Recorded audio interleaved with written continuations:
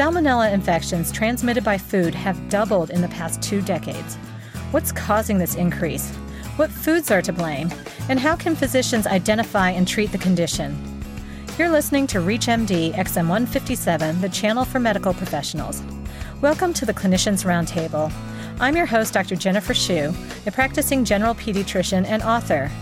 Our guest is Ian Williams, PhD, Chief of the Centers for Disease Control and Prevention's Outbreak Net, a network of epidemiologists and other public health officials who investigate foodborne outbreaks and other enteric illnesses. Welcome, Dr. Williams. Thank you. Today we're discussing salmonella infections. Could you please talk a little bit about salmonella in general, as well as which strains might be most likely to cause foodborne illness? Yeah, thank you very much. And I want to make it clear that there's sort of two general types of salmonella infection. There's typhoidal salmonella and there's non-typhoidal salmonella.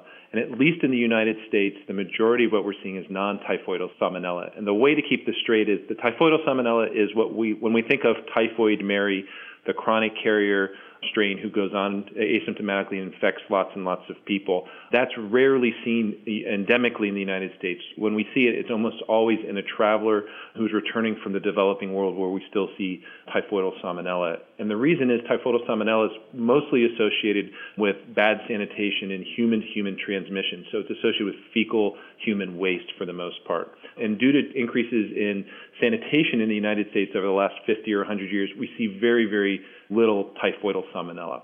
Among non-typhoidal salmonella, there are over 2,000 different serotypes that can cause illness. And one of the important points when we see non-typhoidal salmonella is to determine which serotype might be associated with illness, because different serotypes have different characteristics in different host species which they're associated with. Now, focusing on the non-typhoidal salmonella, how common is it in the U.S. compared with worldwide? Every year in the United States, we see about 76 million Americans, or 1 in 4 Americans, gets a foodborne illness.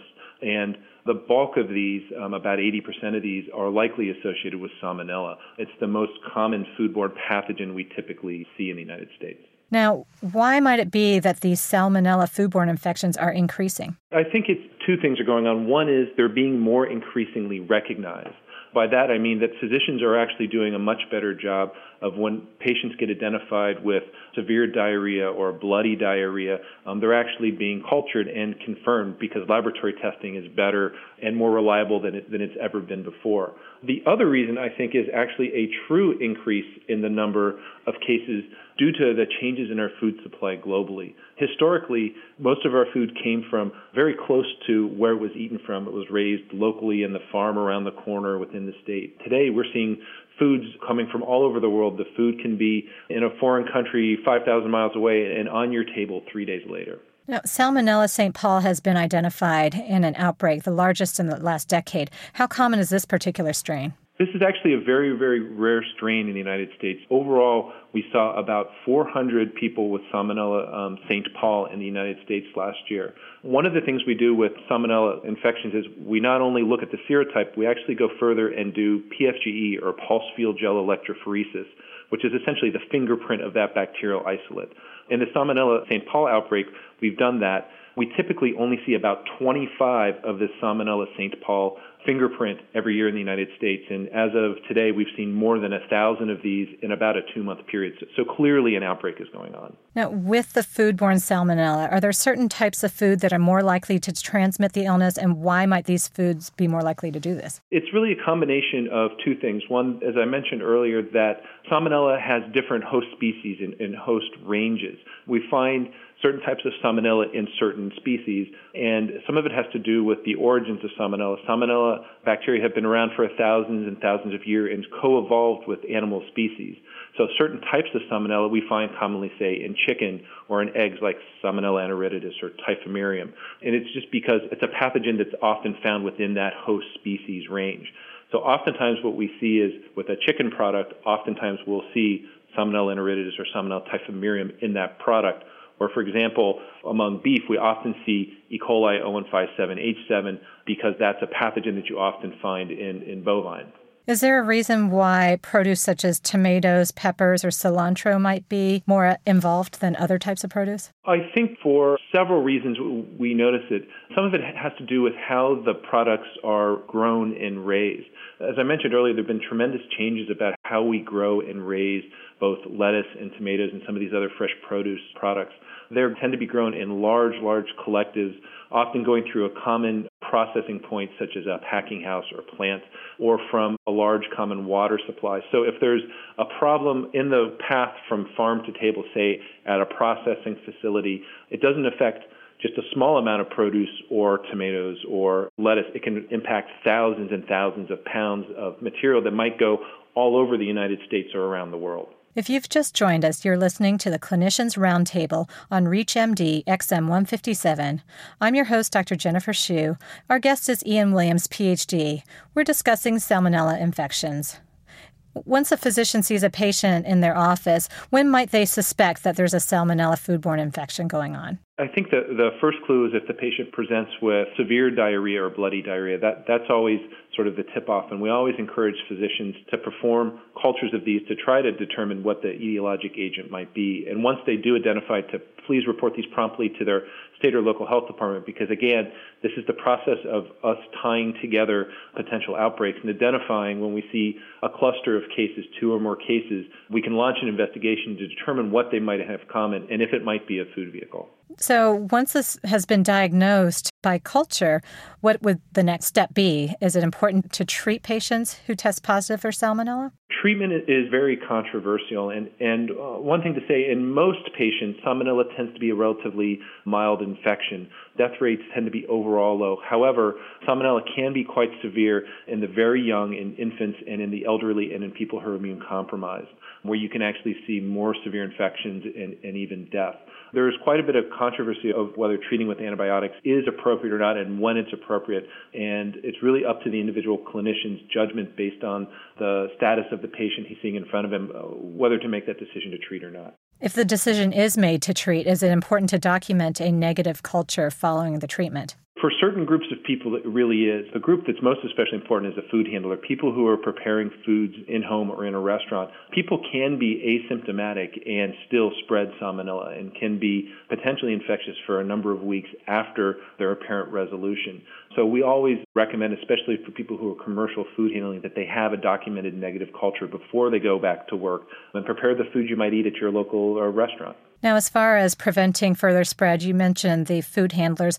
What about for public situations such as schools, daycares, workplaces, and hospitals? What precautions might there be? These are sort of general enteric precautions. It's important to remember that this is a fecally, orally spread pathogens for the most part, that they have to be consumed and ingested. The person has to ingest basically the feces of another if it's being spread from person to person. So in most settings, that's not likely to happen. However, we tend to be very cautious, both in daycare settings where there may be more likely to be fecal contamination in the environment, or again in a situation where we have a food handler who may not have good hand hygiene and have feces on their hand and then contaminate food that you might eat. So what are the best tips for a physician wanting to advise a patient to prevent the salmonella illness in the first place? I think it goes back to really thinking a lot about how you care for and prepare food. It's important to remember that salmonella actually grows when there is temperature abuse. If you don't handle your foods appropriately and there is a little bit of salmonella in it, if you leave it out at ambient temperatures, you can have rapid multiplication of the bacteria within the food. So a lot of it boils down to good food preparation, avoiding cross-contamination, simple things like making sure if you're cutting chicken on a cutting board that it's cleaned appropriately before you actually cut a fresh fruit or vegetable that's going to be eaten raw. It's also very important to point out that salmonella is actually very easily killed with appropriate cooking. So if things are taken to the appropriate temperature and there's a kill step, salmonella goes away. So it's important to avoid cross-contamination in the kitchen and to avoid temperature abuse of products that you prepare so you don't have an amplification. If there's a little bit in there, it doesn't become more. Does freezing have any effect on salmonella? It can have some effect, but it's no guarantee that salmonella won't be there when it's thawed out. Are there other strains of salmonella besides the St. Paul that are more of a concern that patients would need to be worried about? In general, no. There are a large variety. There's over 2,000 different varieties of salmonella, different serotypes. they tend to have somewhat of a little variability in terms of their pathogenicity, but there are no ones that really stand out as being extra virulent. We had talked a little bit about food handlers transmitting salmonella. What about healthcare workers who happen to have the infection? And this is why it's important to follow good enteric precautions among healthcare workers, and hopefully that is happening out there. And this is appropriate hand washing and following all the good hand hygiene and practices you do in the healthcare setting. If you are following these, there is little worry that you're going to be spreading enteric pathogens. In an outbreak setting, particularly of the Salmonella St. Paul strain, tomatoes, peppers, as well as cilantro have been implicated as possibilities. As a public health measure, is it prudent to advise people not to eat any of these foods whatsoever? No, and actually that's not what we're saying. I think it's tomatoes and peppers and other produce are part of a healthy diet. So we're encouraging people to know where their food is coming from, especially with the tomato warning currently, because we know that there are tomatoes that cannot be associated with this outbreak. And so we're really trying to encourage people to know a little bit about where their tomatoes come from.